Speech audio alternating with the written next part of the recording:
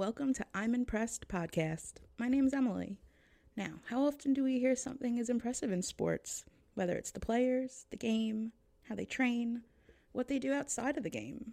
Well, what about the women that love sports?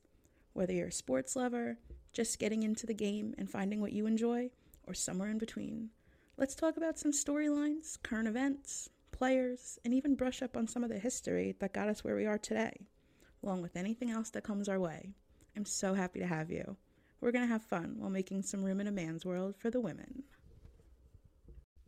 Hi everyone. So it's the week of Thanksgiving, and ever wonder how football and Thanksgiving started and went hand in hand and it is what it is today?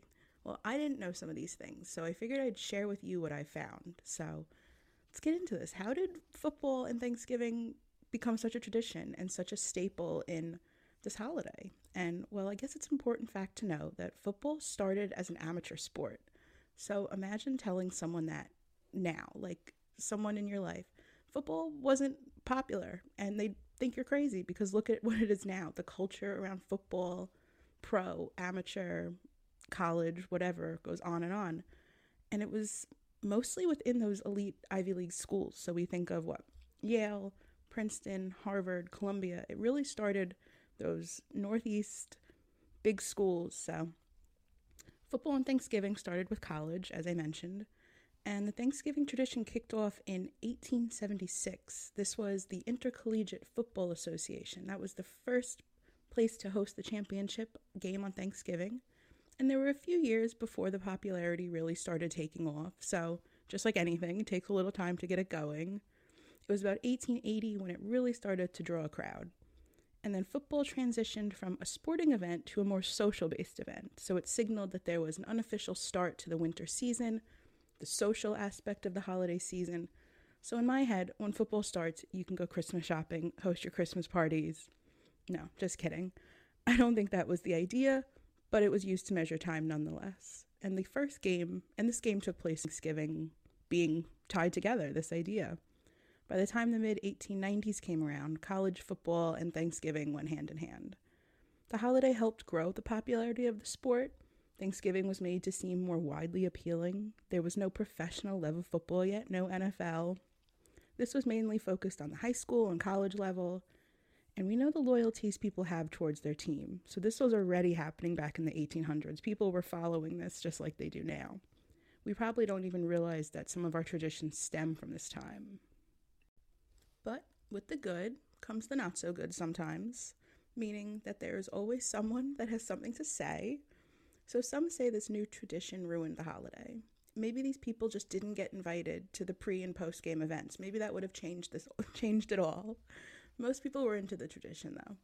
Fast forward a little now, we have the professional teams. The NFL has become a league, but there wasn't immediate interest in professional football yet. The NFL was founded in 1920, just a fun fact worth mentioning. It gives you a little bit of a timeline. The league would schedule games on Thanksgiving to help grow the game around already successful traditions.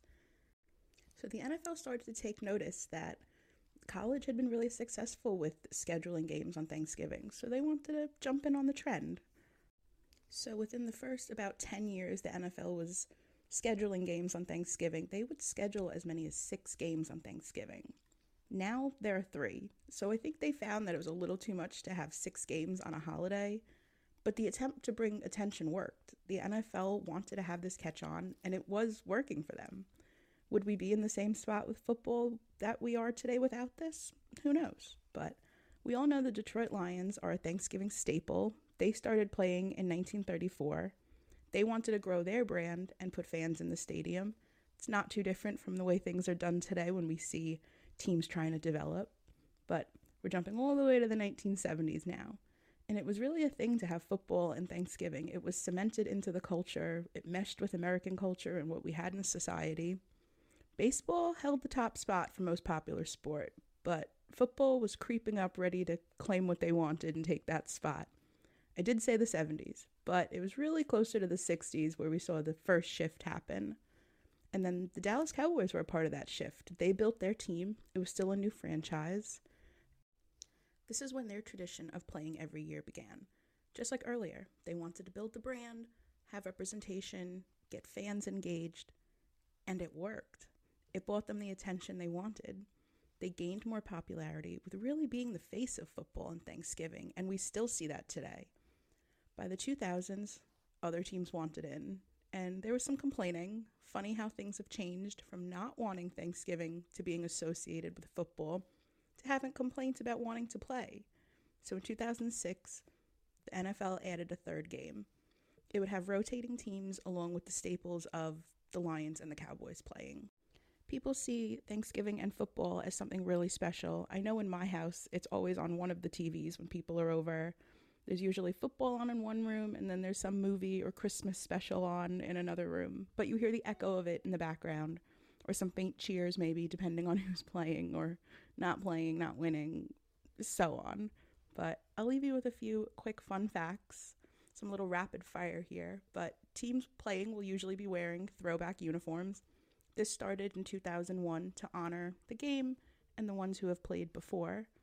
The Lions traditionally play at home, and people weren't initially interested in a third game. It was kind of a toss-up of whether they wanted it or not.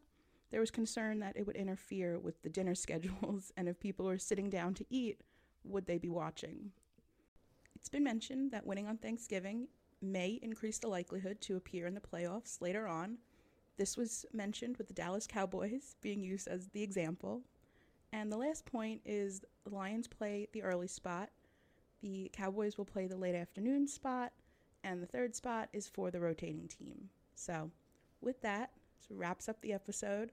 It's really fun to go through some of the points that I wasn't too familiar with and learn a little more about how this all came to be. And now with Thanksgiving, you have some fun facts and points to throw around. But I hope you all have a great Thanksgiving, make some memories, laugh, you're surrounded with people you care about, and I won't get too heartfelt here, but I'm so thankful to be in this spot and talk to you about these kinds of topics, and I cannot wait to see where we are by next Thanksgiving. Thank you all so much, and I will talk to you soon. Bye.